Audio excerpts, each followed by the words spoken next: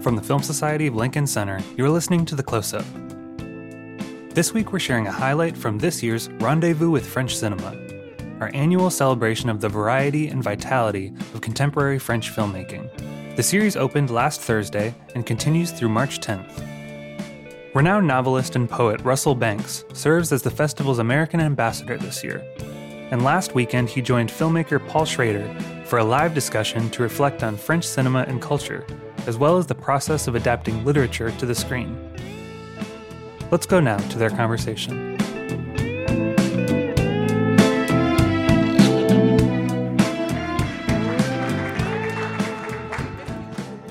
Want me to go in the middle? First of all, I would like to say thank you, Russell Banks and Paul Schrader, to be with us. We wanted to organize this discussion, this conversation. It is not really a masterclass. It's more like a discussion between, as you said, two legends.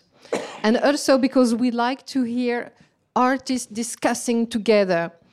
But first of all, among the numerous themes that we evocate together, I'm sure we are going to talk about the way you adapt literature into script and into cinema, the links you do between cinema and the world of literature. Maybe also we will talk about the way you consider France maybe as a source of inspiration, maybe or maybe not, I don't know. But first of all, I would like to have a word for Bertrand Tavernier, who wanted to be with us, and he couldn't come, unfortunately. And I know you are working now, Russell Banks, with him on a script.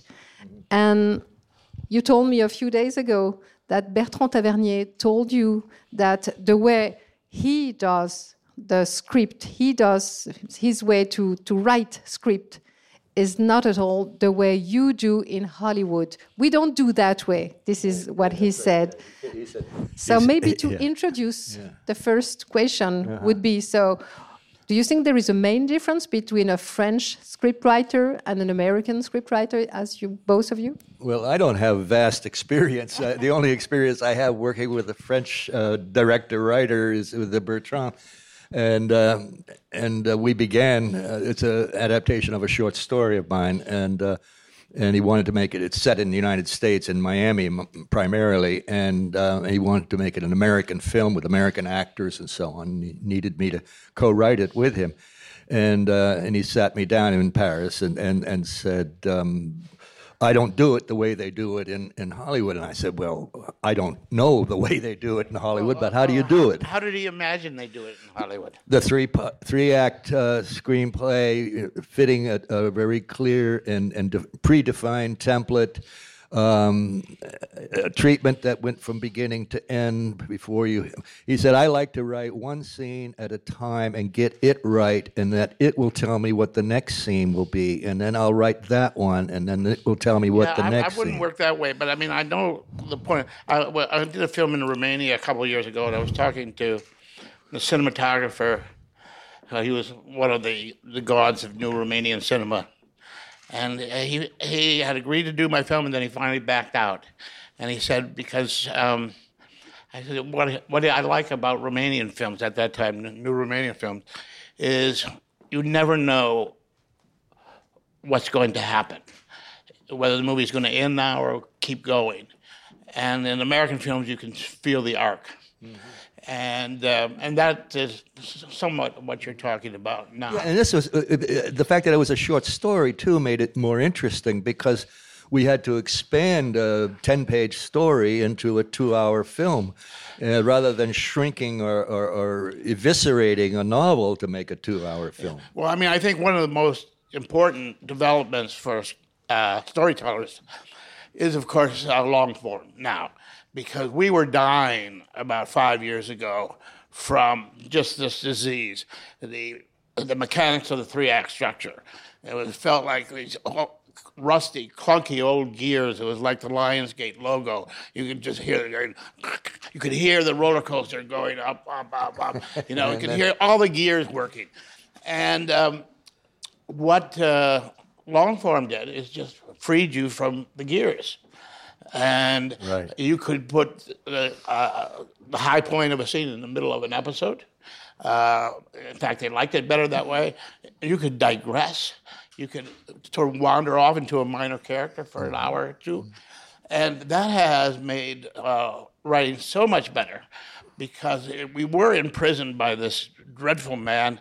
Well, what's his name? McKee, Robert McKee. With this dreadful notion that you can figure it out. Some stories are 3 acts. That's because we tend to think of past, present, future, so we tend to think in 3s. But some are 5 acts, some are 1 act, And a story will tell you how many acts it is. Right.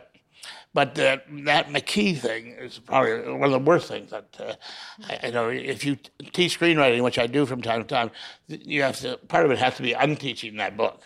Yeah. Can you tell us, Mr. Paul Schrader, how did you work together the first time you've met and the first time maybe you've read the novels of Russell Banks? How did you work together then? You remember, Paul, when you called me and we had finally agreed that you would buy the rights to Affliction. Then you said, "Now I want you to write the screenplay," and I said, "You got to be kidding! You're the best screenwriter in America. Why do you want me to write the screenplay?" And you said, "Because you'll work cheaper than I do." Well, I don't remember. Then I said, "No, I won't. What do you get? I'm going to get that much too." And then you wrote it. Well, it was written on spec, so I wasn't getting anything. But I mean, that book grabbed me, but the thing about an adaptation is not you becoming the vehicle for the author of the novel. It's you finding your story within that novel and you pushing it through so that, the ultimate satisfaction of writing a good adaptation is that the author is satisfied, maybe not happy, but satisfied. But you feel that you've found something that means something to you too. And often when you read a book, there are multiple screenplays inside that book. And you have to find the one that really means something to you. And one of the reasons that so many adaptations go awry is because the writers are now getting instructions as to what is important and what isn't. And therefore, you're asking the writer to be nothing but a technician. But in the case of Affliction, it was a very easy adaptation. It just opened itself up for adaptation. The length was right, the voice was right, Although it's a very subjective narrative. I mean, it's told from the point of view of a minor character, and so it's internal in that sense. It wasn't a really highly visual story. Yeah, I mean, I remember it not being a difficult task. Here's how I work. I believe that screenwriting is part of the oral tradition, not part of the literary one. Screenwriting, in fact, is not literature. It's just me telling you a story. We went hunting and a dog got sick and the bird got away. That's a screenplay. So I start telling the story. And every time I tell it, I re-outline it, and I tell it again and re-outline it. And you tell it to anybody, "Hey, you want some coffee here? I'll buy you a drink. Let me tell you a story." Okay, these 2 men are sitting there at Ellen Burton Center. One of them is a famous author, and the other has a heart condition, and he thinks he's going to die, but he's trying to hang on. Okay, boom! I started a story. Here we go. And you make it up, and then you re-outline it, tell it again, re-outline it, and every time you tell it, you look at the person's eyes. You don't care what they think. But what you do care is you have them. And if I have you, I have you. I know it. And if I don't have you, I can see it in your posture. I can see it in your eyes. And I've got to do something to get you back, And all of a sudden, a red convertible pulls up with 2 huge black guys in purple suits, and they get out with guns. Bingo. I got your back. What am I going to do with those two linebackers? I don't know yet, but I know I got you. Yeah. Now I got to deal with these linebackers. And so that's how you do it. And finally, when you get to the point where you can tell somebody a story for 45 minutes and hold their interest, you have a movie. And then you can write it. And so for me, the major work in writing a screenplay is oral. Just telling, outlining. And then the writing period usually is 3 to 4 weeks because it's all up here in your head anyway. And I'll just finish this by saying two things happen if you tell your story enough. One of two things. And they're both good things. One is the story dies on you. And it just dies. You can feel it die. Well, that's a good thing because you don't have to waste 6 months writing a script that nobody wants to see. Or if the story gets sick of being told and says, enough already, I want to be in print now. I want to go. And then, of course, you go like lightning. So, and when I teach screenwriting, I simply teach that method. Now, that's not what I think Bertrand is talking about either. No, not at all. When the first time I had to write you just reminded me of something, a screenplay. It was for an adaptation of one of my own books. And I had never written one before, and I had barely even read one before. And I didn't know how to budget my time, how much time I was going to have to give up from my other writing, my real writing, as I think of it. And so I happened to know him well enough to call Elmore Leonard. And I said, how long should I budget for writing a screenplay? And he said, if you're doing it longer than 6 weeks, you're doing it wrong. He said, but don't tell them that. Just go ahead and do it. So I budgeted 6 weeks, and that was... Yeah. And okay. Regarding, I don't know if you can talk about method. You used this word, method. But regarding your work, Russell Banks, what is, according to you, the main thing to avoid when you're adapting? Well, I don't know about adapting. I wanted to respond to one thing he said about telling and retelling and retelling. For a novelist, for a fiction writer, certainly, and I think as well as short story writer, it's important not to tell the story. Advice from Hemingway on down and from every fiction writer is don't talk your story out, and you won't write it, and also you will never really discover very much in the process of telling your story. So I'll work 3 years on a novel, and I won't even tell my wife what it's about. Wow! But here's the difference: a film is in a fixed time frame. A novel is in an open time frame. Yeah. You can set a novel down. You can read it over the course of days, weeks, sometimes months. You can only see a film in the time frame that has been allotted. So that if you have a good scene on page 35, which is now landing on page 45, it's no longer a good scene. Mm-hmm. It's 10 pages too late, and you've got to do something about that in terms of your timing. Mm-hmm. Whereas many, I would assume, most authors have a feeling for when people are going to stop reading and pick it up again. Mm-hmm, mm-hmm. The other thing is, too, you have the constraint of other people much more present in your work life, your creative life in film than you do in fiction. If I take 3 years to write a novel, no one else is participating in that process. I'm alone. I'm like... I like to compare sometimes the making of a novel is like the making of a large pot out of a lump of clay, mm-hmm. or more than a lump, and that has a flat base but is rounded all the way up, and that's you're controlling every aspect of the shape of color and meaning of that pot. And then a filmmaker comes along and throws the pot on the ground, breaks it up into 1,000 pieces, and then shuffles through the pieces to find the flat ones, just the flat ones. It leaves all the round ones out. But the filmmaker also is coming with other people and starts to reassemble those flat pieces into the equivalent, let's say, of a stained glass window. A three-dimensional object becomes a two-dimensional object. Three-dimensional object made by one person becomes a two-dimensional object made by a guild of people. You've got to have the guy who does the leading, you've got to have the person who designs the picture, you've got to have the frame around it, and so forth. It's that radically different. I was just asking if there are things to avoid regarding the adaptation. I think a too literal loyalty to the source is the main thing to avoid. Well, you can speak to that, Paul, better than I. Well, I mean, a novel by definition is too long. I mean, a screenplay is anywhere from 90 to 110 pages, and a novel is going to be 4 to 5 times longer than that.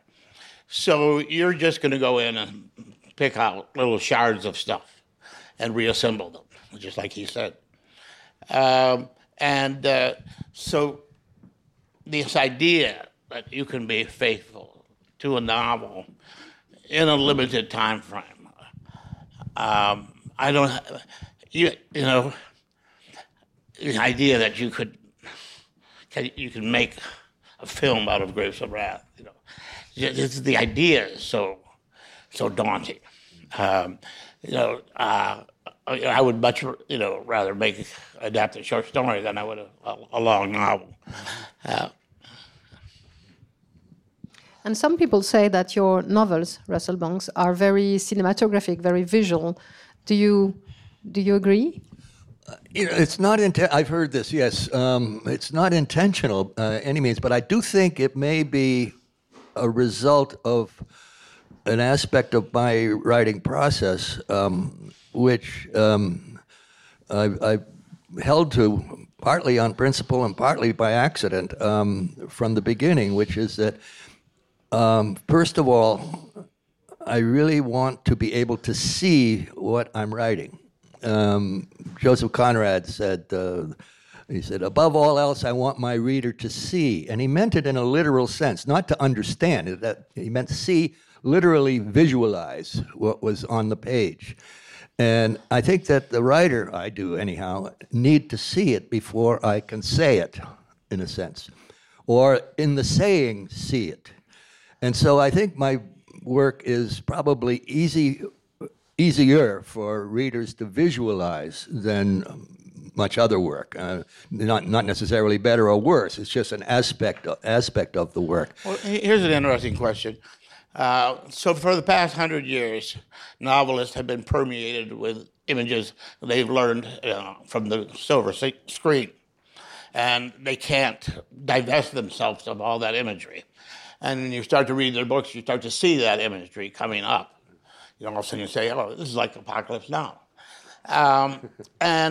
But some academic person should try to make the case of, did novels become more visual after cinema?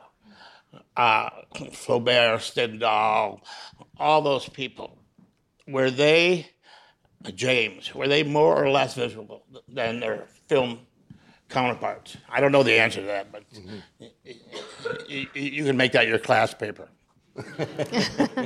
And Mr. Schrader, when you've read Affliction, for instance, did you get the images right at the instance you've been reading the pages? Well, I mean, there's the dominant image in the novel is the burning down of the barn, which is a very, very cinematic image, which you think of Faulkner, the barn burner in Faulkner, and then of course the other images is of cold, just the white landscape, and these sort of figures wrapped up in a cold landscape. Trying to communicate, but it's almost like they have too much clothes on to communicate. But they were in the novel. Yeah. I mean, the novel is those are the clusters of images that lead up to the barn burning, the fire at the end, which is also a kind of a Viking ship in a way, because there's a dead body inside it. Yeah, the one thing we couldn't afford the most cinematic thing in the book was when the truck breaks through the ice and goes into the lake, and then it has to be pulled out. We ended up shooting on a lake and spinning it out, but the process of breaking through the lake, sinking the truck, was beyond our budgetary abilities. Although I did see on YouTube I saw that scene on YouTube. Somebody actually goes on the lake and their truck goes down. So long. It happens all the time in the North Country. But so sometimes those great visuals, you can't do them, and we only had one barn, so it had to work the first time. Unlike Tarkovsky, who was able to come back 6 months later, build a new barn. Yeah. It's funny, in The Sweet Hereafter, there's a vehicle that goes through the ice as well. I just realized that, I must be a little hung up on sinking vehicles through ice. The school bus goes down through ice, but they did that digitally. Yeah.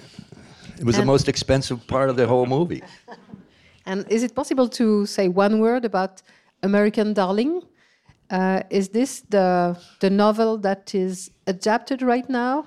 No, I don't know if no. it I tried. Yes, I worked with it was Denis supposed to be Villeneuve. adapted by. Yeah, Denis Scorsese. Villeneuve was going to do it. I worked with him. It got complicated. We both struggled with it. I was writing it and with him and for him really, and then because I loved his early work quite a lot, and he loved the book, so it was a comfortable and a good personal relationship as well.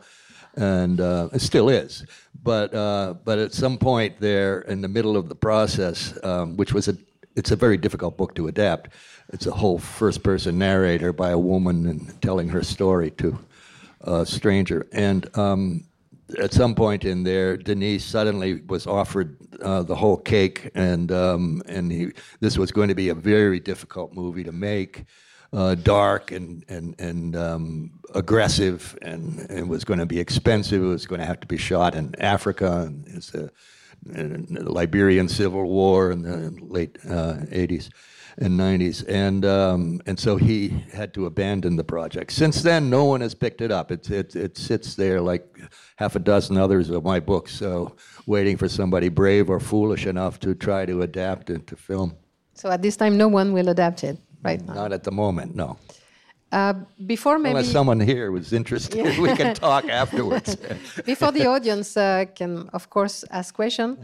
Maybe a question about France. Martin Scorsese says that French cinema is a kind of inspiration for him. Is there anything among the French cinema or among the French culture or the French writers that can be inspiring for you, both of you? Well, for me, because I came to films as an adult and didn't see films until I was an adult, a college student, and what you saw in French cinema, was these three kind of strains at the same time. One was the great humanistic tradition of Renoir, who then I got to know in Los Angeles.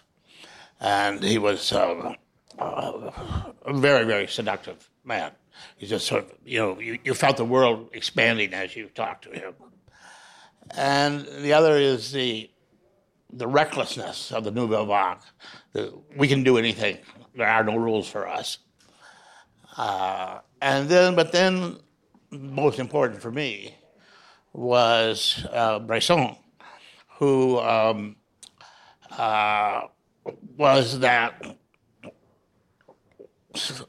lonely light in the darkness that only he could throw the light. And I had an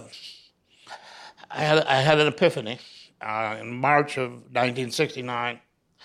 I went to a critical screening at Los Feliz in Los Angeles of Pickpocket. I was going to review it. I was reviewing for the LA Free Press. I subsequently reviewed it for 2 weeks running.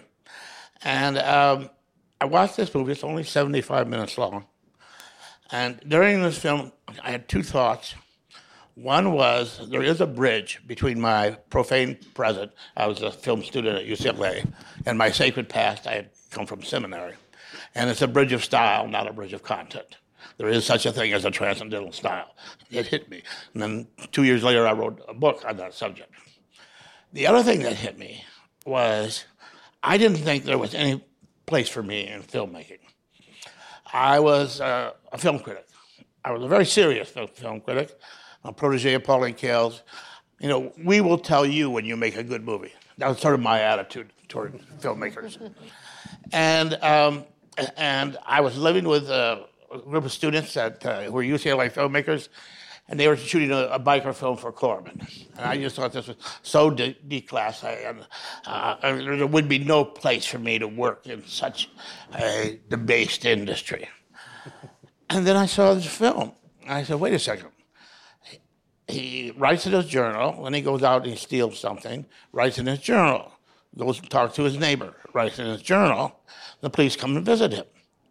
I said, I could make a movie like that.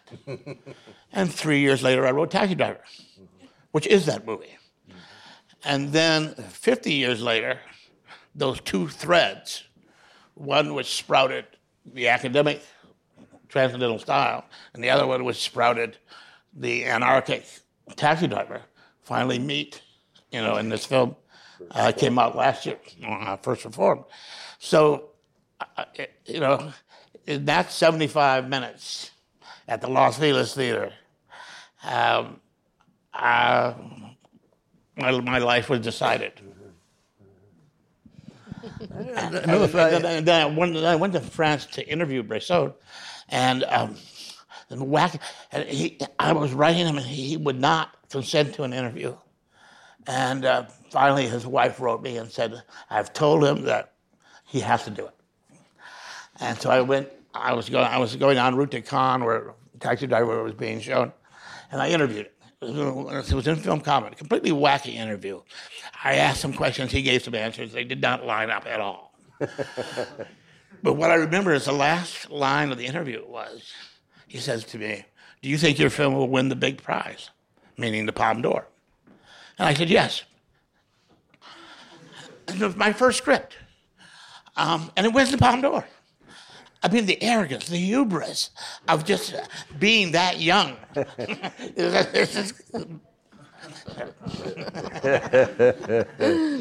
But the French are never arrogant. No. And according to you, Russell Banks, I know that regularly you come to France and you have discussion with writers, French writers, and various artists of various types. I know. Well, I've been very fortunate that the French seem to have a special affection for my work, and I've also been fortunate because I have a great French publisher and translator. I mean, you're in the hands of a translator and publisher when you travel out of your own language and Actes Sud. And Pierre Furlan has been my translator for 25, 30 years now. And so all credit to them. But it also is a peculiarity, I think, of the French, that they have such an affection for my work, which I think of as kind of Ur-American in many ways, and very much rooted in the tradition of American realism. And American mode of storytelling rather than the French mode of storytelling. It's rather different. It's not theoretically driven. It's not autobiographically based. And these are uncharacteristic in the canon, the French canon, and aspects. So it has surprised them, but I must say it certainly has pleased me because I love going over. I have many dear friends there, and I love eating French food and drinking French wine and selling books. So it's always been a pleasurable experience for me. But to go back to the question Paul was answering too, because there is a film, a French film that has had an impact on me that's similar to Bresson, which was 400 Blows, which we've been screening here and talking about, and I wrote a little essay about here. And it's one of those things that happened. I was probably a few years younger than you. It was 1959. I was 19 years old, and I was living in Boston as a kind of wannabe poet, a writer, but mainly just a loser, dropout, beatnik, trying to get by with petty crimes and not much else. And I had no experience in of films other than the conventional American films of the late 50s, middle late 50s, the ones that got to the screens in small town America. And a friend directed me to the Exeter Theater in Boston, where they were screening 400 Blows. And I walked in and saw that film, and within about 5 minutes or so, I thought, oh, this black and white movie set in Paris in the 50s about a French kid is really about me. There's a subjectivity to that film, and I recently saw it again after not having seen it for many, many, many years. And it's still as mysterious to me now as it was then. How I was allowed to enter into the subjective experience of this boy who, on the surface of things, was so different from me, an urban kid, yes, lower middle class as I was, but other than that, we had nothing in common. And yet, something about that film has a quality that I had up to that point only seen in fiction, in novels that would draw you into the subjective inner experience simply by describing behavior. And that film did that for me. And I think over the years, as I became then much more enthusiastic and a visitor to French films, I think it probably did have a quality that I learned from as a fiction writer. The correspondence, for instance, to me in time, and just to stay with 400 Blows, where it's quick cutting and then long shots, and quick cutting and long shots correspond to my experience of time. And that kind of pacing is very useful for a novelist to have, to adhere to in a way. Find a pacing that isn't necessarily dictated by the number of pages, but rather by the subjective felt experience of time. And I began to realize, oh, wait a minute, there's a quality of the mimesis of time is something that's very central to novels. It imitates the flow of time, such that, and this experience, I experienced this with the film too. With a novel, unlike a short story, about 75 pages into it, you forget the beginning, just as in the flow of time. You don't remember the first part of your life, and the point is to forget it. It's a river that flows, and those films managed just through that kind of alternating pacing to acquire that verisimilitude, really, to our felt experience of time. A river that flows. Yeah. Is there any question? For Paul, have you read any of the novelizations of your scripts? And is there a dream novel that you'd still like to adapt? There was a tendency in the 70s to have original scripts novelized. And I wanted no part of this myself. And my brother did, it was easy money. You know, my brother did one.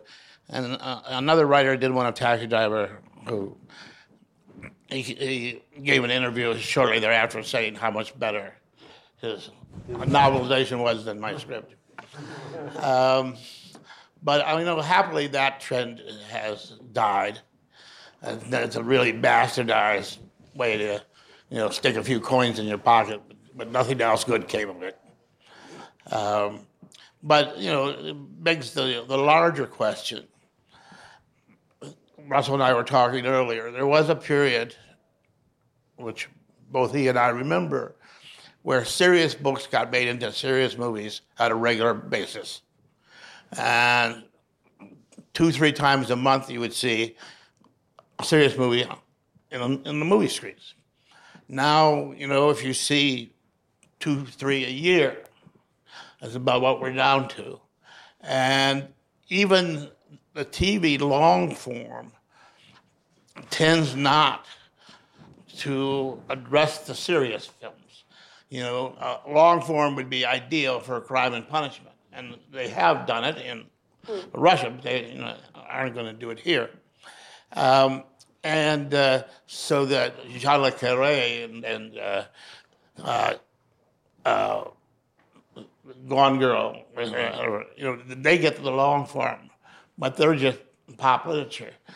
So we have, not only has the novel more or less died, but the literary adaptation of the novel has kind of died with it. And there was a period there where, the big book, had to be, whoever wrote it, whether it was Joseph Heller or Ernest Hemingway, you wanted to see that movie on the screen. And what happened? Well, what happened, I think, in many cases was that the adaptations of serious work weren't serious themselves. I mean, you look at Beloved, for instance, and any number of others you could name that are serious books, but when adapted, turned into potboiler movies. You have any title in mind? Well, I was thinking of Beloved in particular, yeah. Toni Morrison's, yeah. But I mean, even those Faulkner things, or the Flannery O'Connor things, there's a seriousness in there that's gone. Even when they turn, what's the one with Newman and Long Hot Summer, whatever, what's it called? What? Yeah. I mean, underneath there's Faulkner somewhere. But even those don't get made. Don't you think that has more to do with the economics of film than with the culture itself? I mean, every time, Paul and I usually get together once a year in the summertime for a nice long weekend, and one of Paul's, it seems, compulsions when he comes to visit me is to tell me how the novel is dead. Take your friend Bill Kennedy, Ironweed. Yeah. Would Ironweed be made today into a film? Highly unlikely. I can't imagine it. You're right. I understand that. But that's something about, you're talking about film, not about the novel, not about fiction, because I think serious fiction is still continuing to be written and published, sometimes with great difficulty and so on. Part of the economic engine of those films, of those books from the 50s, 60s, 70s, was they were always trying to sell them to the movies. Right. And then you had agents who specialized in getting the copies first, And that seems to have dried up. I don't know. I don't think so, actually. There are all these movie deals that are made before the book is even published. Yeah. I think that there is there. I just think it's in the nature of movie making today that nuance, complexity, conflicted moralities. There's not much room for that in film today. Whereas novels thrive on it. That's what they're about. Yeah. Well, there's certainly not room in big budget films anymore. Yeah. I mean, one of the foundational articles of French cinema is by Alexandre Astruc in 1948, where he wrote about the camera stylo, the idea that there could be an auteur and a camera could be a pen. Now, that really wasn't possible then. It is possible now. Anybody can make a film. Anybody. Yeah. You have a camera stylo in your pocket already. Yeah.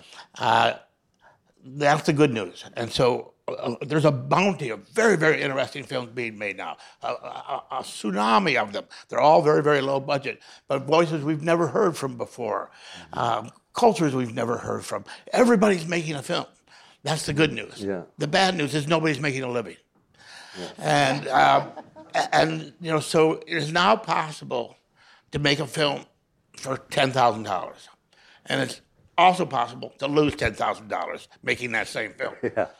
Whereas in the past, if you made a film, you got paid because that was the nature of film economics. Right. Today, filmmakers are now like poets and painters and musicians. You can work for nothing, and many of them do. We have other questions Hi. So this question is for both Paul and Russell.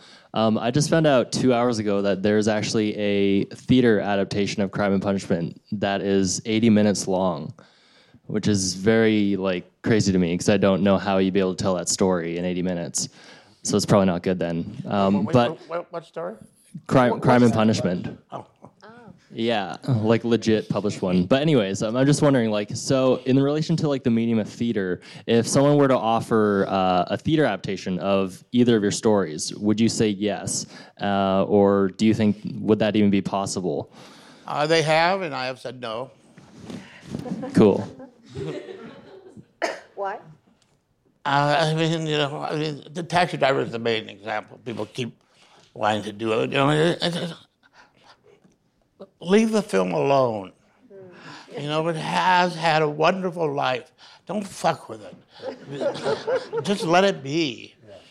Don't try to do it again. And, we got lucky the first time and let it be. But sometimes, money gets involved. They wanted to do it. They wanted to do a TV series on American Gigolo, which I just thought was a dreadful idea. And I still think it's a dreadful idea. And I don't think it will ever see the light of day.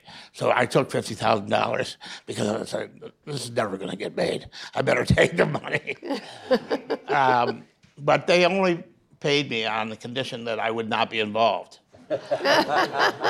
Because they approached me and said, you want to do American Gigolo as a TV series. I said, that's a terrible, terrible idea. Times have changed. Those times are gone now. We're in the internet age. We're in the,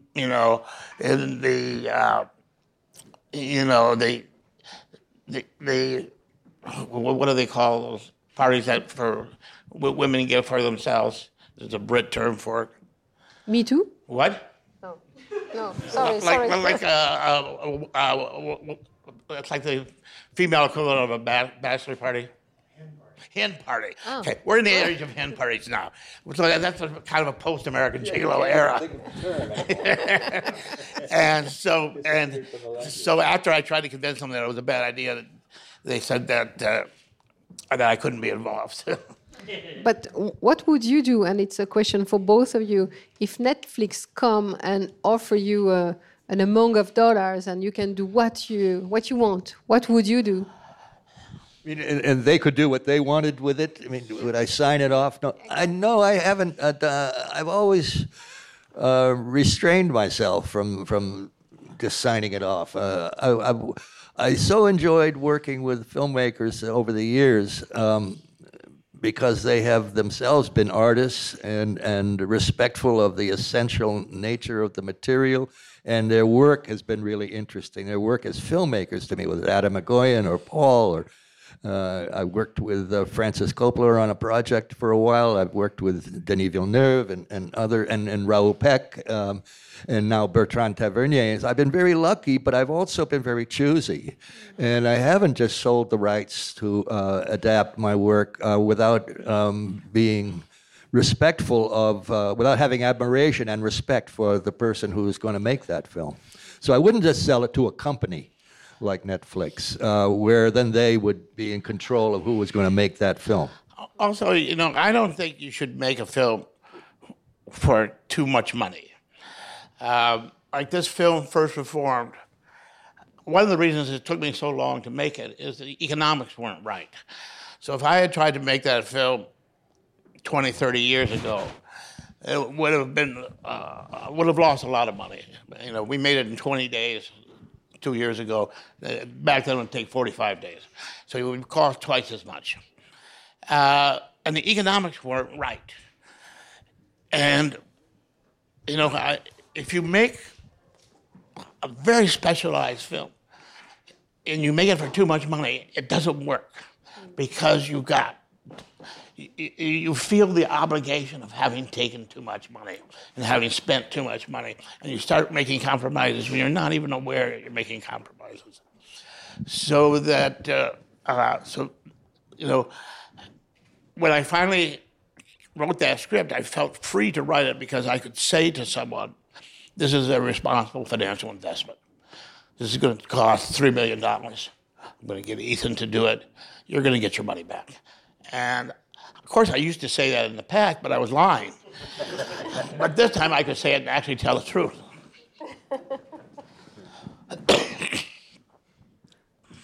Some more questions?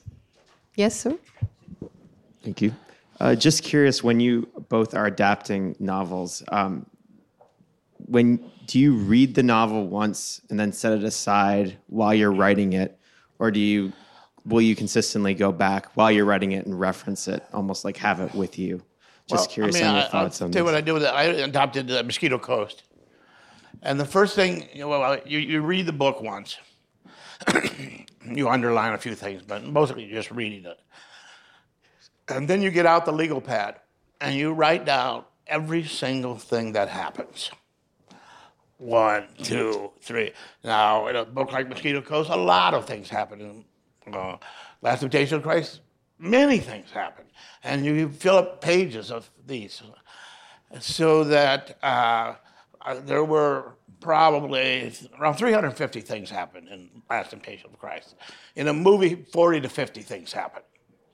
So now you have some kind of dimension of what you're dealing with. And then so you start making check marks. I'm going to talk about this quite literally. So you have different themes. The theme of sexuality, or the theme of God's voice, whatever it is, the theme of American entrepreneurship. And you start going behind each scene and start checking. Which scenes have what things in them. Comic relief, action, male-female romance or conflict. And now you have maybe several hundred scenes with all little check marks behind them. And now you start looking at which scenes have the most check marks. And I said, well, these are all the scenes, well, let me just take out all those scenes. How many are there? I said, well, maybe 35, 40. Okay, let me just put them in a row. And now, let me look at that and say, how much of the other stuff do I have to fit in here? Because one of the secrets for me of creation is how to be additive rather than be subtractive. The mind is open when it has freedom to move. The mind hunkers down when it's being restricted. So if you have a 150-page script that has to be a 100-page script, you're in the wrong mindset. If you have a 75-page script that has to be a 90-page script, you're in great. So the shorter you can start, then put yourself in the additive mindset, the more freedom you're going to have. It's the same thing when you edit a film. At some point, say to the editor, let's cut out every scene except the ones that work. How long is the movie? It's about 45 minutes long. Okay, let's screen that 45 minutes and then figure out how much of the other stuff we have to put in. And once you are thinking of adding rather than subtracting, you find yourself much more originally stimulated. And so in some way, when you're tackling a novel, you're trying to get it down to the point where an additive process can lift it up again. So, because if you only think of subtracting, you're diminishing the novel, you're diminishing yourself, everything is becoming shorter, and that's no way to be free. This is why working with a short story form was so much more gratifying for me than adapting a novel. I don't know why more short stories aren't adapted to film. It's because it does force you into that additive mode very quickly, and you have room to keep on expanding. And backstory, new characters, a minor character becomes major, and so forth. You can do so much more. I have a question. Yes?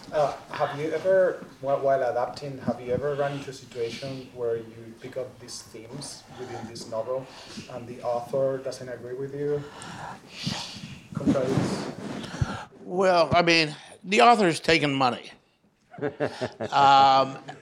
And unless he is unexperienced or pesky, he sort of knows what that means. You know, Please go away. And so,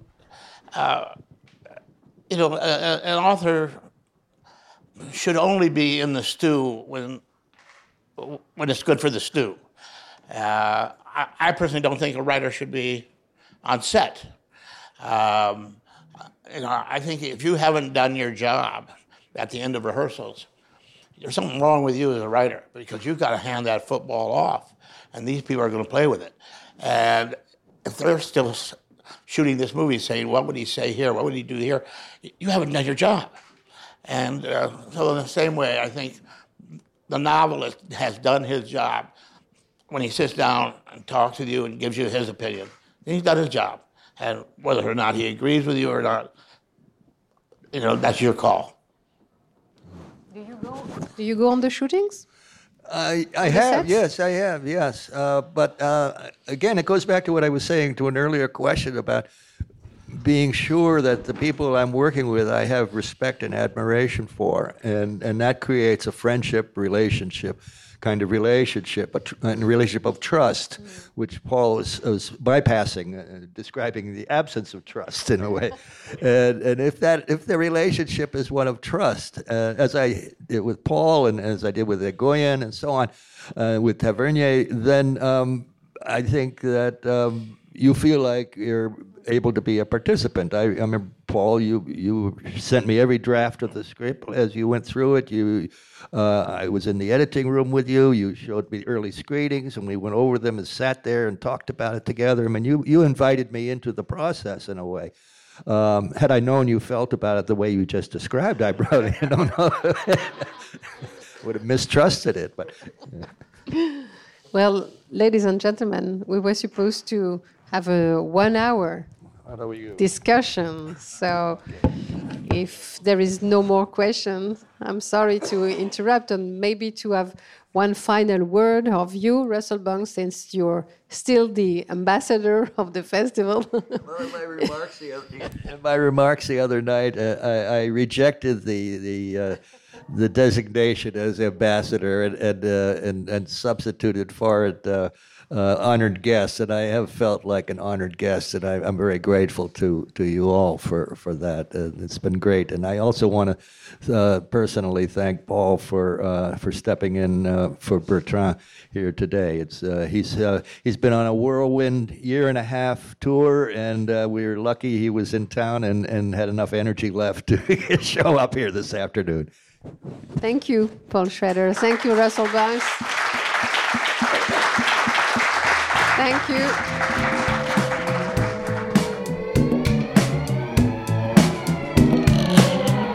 The Close-Up from the Film Society of Lincoln Center is produced by Michael Odemark. Our opening music is by Steelism. You can subscribe to The Close-Up on iTunes and Stitcher. The Film Society of Lincoln Center is a non-profit arts organization based in New York City, supported by individuals just like you. Founded in 1969 to celebrate American and international cinema, the Film Society presents year-round programming recognizing established and emerging filmmakers, supporting important new work, and enhancing awareness, accessibility, and understanding of the moving image. To learn more about what we do and support the Film Society by becoming a member, visit filmlink.org, filmlanc.org. The Film Society of Lincoln Center. Film lives here.